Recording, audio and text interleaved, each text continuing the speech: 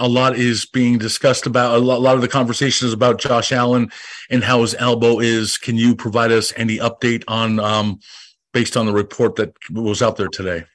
Yeah, we're just going through it, still evaluating, and we'll see where it goes. I'll know more the next 24 hours, and then probably be able to check in with you guys back on it on Wednesday again.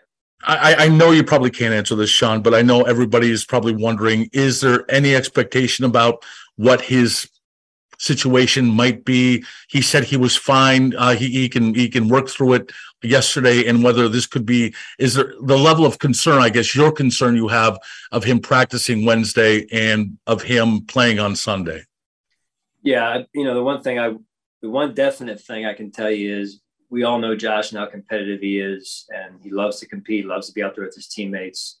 So I would never count him out. But that's the one thing I do know about him is that right now the medical piece we're still evaluating, and I'll know more again for myself even tomorrow morning a little bit more, and then I'll next talk to you guys on Wednesday and I'll update you that. I guess the report is that he's going to be limited in practice this week. Is it fair to say you haven't made that decision yet? Yeah, I appreciate it, Adam. I know that report's out there.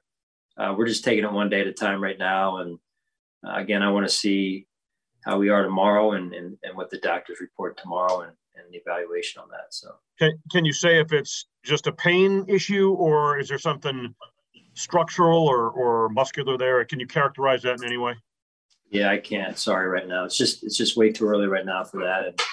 And again, I'll give you more when I know more. What can you tell us about the rest? I'm thinking about Matt Milano. I'm thinking about Trey White, those types of players. Can you run that down for us now? Yeah, so the one significant one, just in terms of new, I guess I should say, is Greg Rousseau from the game, high ankle sprain. He'll be week to week.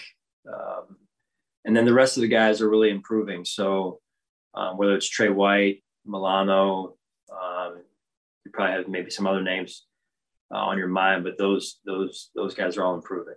Still the same approach with Trey at this point, like a day-to-day, or can you comfortably say you expect him to see maybe limited action this week?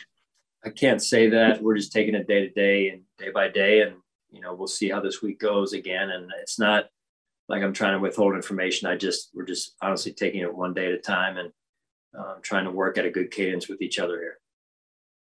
Hey, Sean, did you give any thought to challenging the Tremaine Edmunds, what looked like it was an interception that they called a reception by the Jets?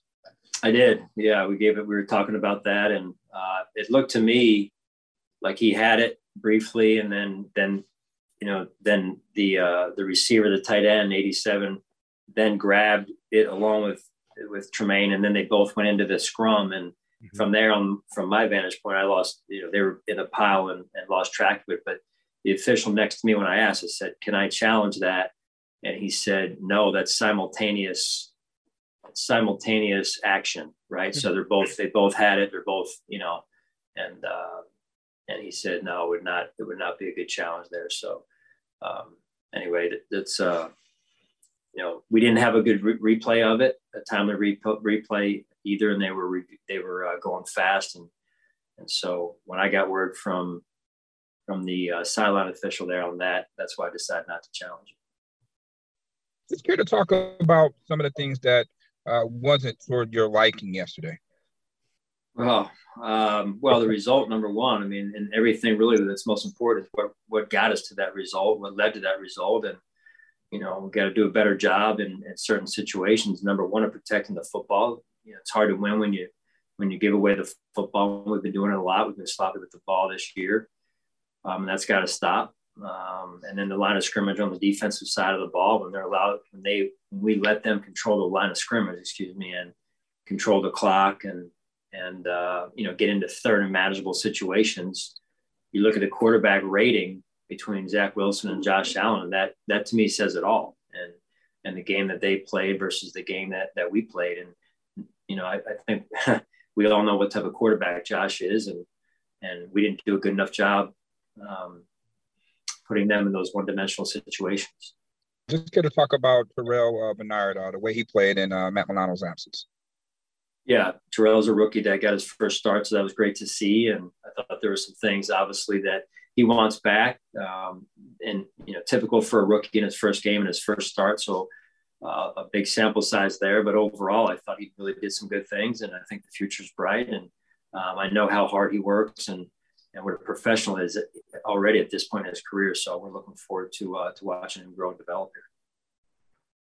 Just to clarify on the Edmonds play, did the ref tell you could not challenge because of the rules with simultaneous possession, or just like he said that what he implied was they had simultaneous, whatever word he used, and he's like, he's like, you're not going to win that. He's like, is he saying that like you're not allowed to via the rules, or is he kind of advising you not to waste your time? Yeah, sometimes you get feedback from the sideline officials, like, hey, either they're looking at it in the booth, with the replay officials sometimes, or this or that. And in this case, the word that I got from the official, when I said to him, I said, are they looking at it? And he said, yeah, but they're done looking at it already. It was fast. Like they had simultaneous, whatever word he used. And he's like, I said, so you're telling me it's not worth the challenge? He's like, no, it's simultaneous, blah, blah, blah.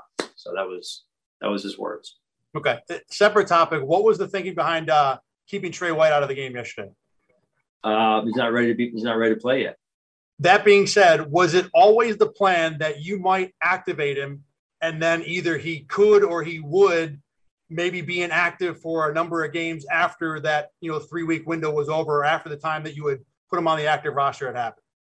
I'm not going to get into all what the plan was and how it would work out, but things happen, right? So we knew it could be a possibility, yes, and it was this past week, and so we'll just continue to take it one day at a time. So it's fair to say that then no setback has happened between the practice window opening and now, that this was part of the plan, or no? No setback has occurred. Any consideration of I formation or using Gilliam, the tight end / fullback, as a blocker to get physical on the run game, especially with the leaves falling now, and you know what's coming next, that snow and rain and high winds out at Highmark Stadium as well. Any chance of more of a power football running?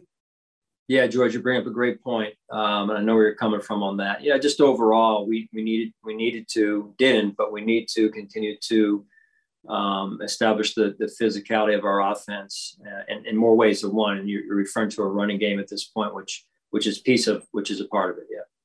And also with the chip block too, with him or also all the backs for that matter, especially when you got edge rushers, Sheldon Rankins, and people coming in at him yesterday, coming in at Josh for some chips and maybe some more diverse play calling, some screens and whatever you have to. They were already coming in, screen plays, draw plays, things of that nature, Coach. Yeah, I mean, there's a lot of things as we look at it across the board, not just offensively, but all three phases. And, things we go back and say, hey, will we do things a little bit differently? And I think the answer to that is yes. Obviously, we got the result we got, and so we have to pivot there. Hey, Sean, understanding this is hypothetical because we don't know what's going to happen. Since the addition of Case to your team, what has he brought to the quarterback room and to your 53-man roster? Yeah, number one, he's brought a presence and a leadership from his position that I think is unique to him and only he can bring in his way, right? Just he's a veteran player that's taken a lot of snaps. He's won games and he's just got a great disposition, if you will, and he knows his place on the team, but also carries influence on the team in a unique way from that position. So it's been good to have him with us here. Having a quarterback like Josh, obviously you want him on the field every time you can, but is Case the ideal backup because of the things that you mentioned and the fact that he has a proven track record? I mean, we love having him here, right? Like I said, I mean, he's won before, and he's played in some big games, and he has a great rapport with Josh, and yet at the same time knows his role on our football team, and he's just been a great addition to our team overall. Hey, Sean, I was curious with Greg now set to miss some time, how big of a step forward has he taken this year, and how much is it a loss, to not have him out there for however much time he might miss with that high ankle sprain? Yeah, we'll miss Greg in the time that he's gone. You never want players to be out due to injury or any other matter for that matter. But he was having a good season, and he still will have a good season. He's another young player in his second year that's improved and developed this year, and we'll see where the rest of the season takes us. Obviously Josh, he's had so much success over the last couple of years, and he's had a couple periods, even, as recently as last year, where he struggled a little bit like any other player. You look at him in his locker after the game and it's that despondent look. We know how, like you mentioned, how competitive he is. What's it like from your perspective when he has a game like that? What do you say to him? And as a coach, is it something that when they care that much at the top, like the quarterback position, does the rest of the team feed off that? Oh, absolutely. Yeah. I mean, when you care as much as Josh does, the players play for him. They love playing, on his team. They love playing with him in terms of whether it's at practice, on game day. He's a leader, by example. He's a leader in so many ways, by how he plays, how he handles himself off the field. And he's just, he just spends himself on a worthy cause. I think that's a quote somewhere of just like how intentional he is when he plays the game. He plays the game the right way. And he's very driven, as we all know. So anyway, it's great to have him on our side.